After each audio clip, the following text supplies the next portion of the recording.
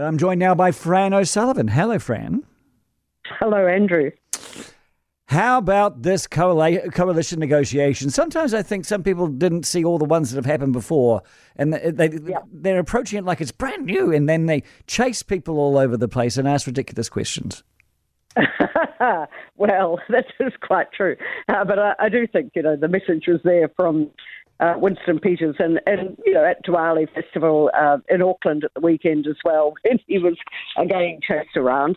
But he did get one concession from one journalist, and, it kind of led to the fact that he was going to meet in person and hold a conversation that way with poor old leader David Seymour, who of the ACT Party, who does look a bit pointed and just kind of concerned and missed that Winston isn't dancing to his tune, which is, what do you expect, frankly, after months and months and months of beating up on each other? Clearly, they do need to all get in a room together, but, you've just got to be sensible about it. Well, look, can I just say... Anyway, this afternoon, watching everyone ask the most anodyne and, in my view, quite ridiculous questions, getting nowhere, and then putting the whole embarrassing schmozzle up on television and elsewhere, I think you wouldn't do that normally. You would just sort of write it off. It added nothing. No, true. That's true. Can I just say that, and we did this in the huddle earlier, and Winston, in his interview with Sean Plunkett, first thing he said, I want all three of us in a room together talking about stuff. And that surely that would stop David getting ratty and Winston being crazy, and Chris Luxon could learn how to control these guys to get down and say, how are we going to be a strong, stable and united government? But bipartisan, national New Zealand first and then national ACT, then maybe ACT in New Zealand first. It doesn't bring them together as a team, does it? No, but I think Chris Luxon is intending to get three in a room. And when you listen back to what Winston has been saying, he also wants that. He's come down to Wellington, he's got his caucus staff, and then very much it is about that. He's had preliminary chats, obviously, and dinner and all of that 2 times with Chris Luxon. And, the ground workers there, they know what they all agree on. It's now dealing with the issues that may stop them forming a quick government. Now, Susie Wiles has taken her employer, Auckland University, to court for not protecting her enough from what she actually said herself personally. So what do you make of all of this?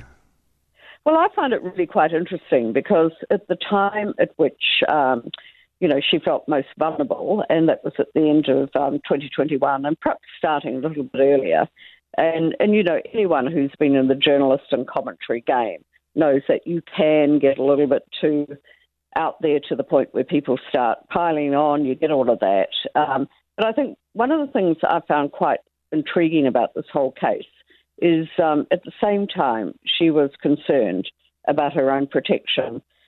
She and a number of other academics were, launching and wanting an open letter in relation to the Listener 7 case back in the day.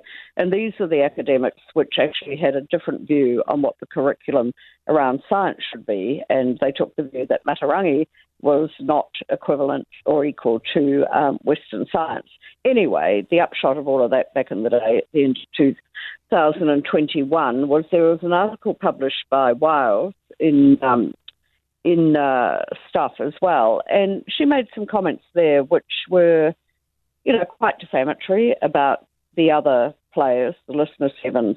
That was walked back in a media council case. But, leaving that aside, and that found against Stuff, which published it, but leaving that aside, I think the mere issue is why are you winding up things at the same time you feel vulnerable yourself? And I really do hope that this employment inquiry does look at some of this, because it's it's a big thing for a university to have an academic take a case against them. Again, using the example of a journalist, if you were vulnerable, of course an editor is going to bawl you out and say, for God's sake, whatever I said then.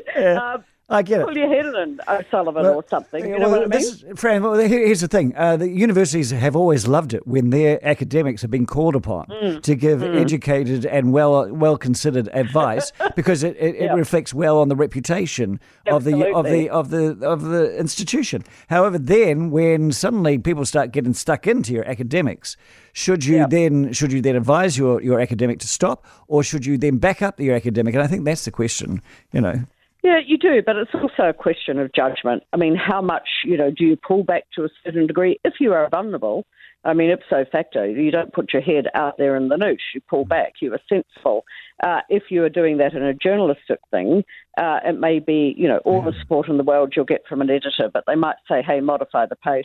Yeah. Do you think you should, write on something else this week? That type of thing. Like, happens, as we all know. We all know. Is this topic your strength anymore, Mr. Dickens? Yes, you're quite right, and I thank you so much. Fran O'Sullivan, our NZME business commentator. For more from Heather Duplessis Allen Drive, listen live to News Talk ZB from 4 p.m. weekdays or follow the podcast on iHeartRadio.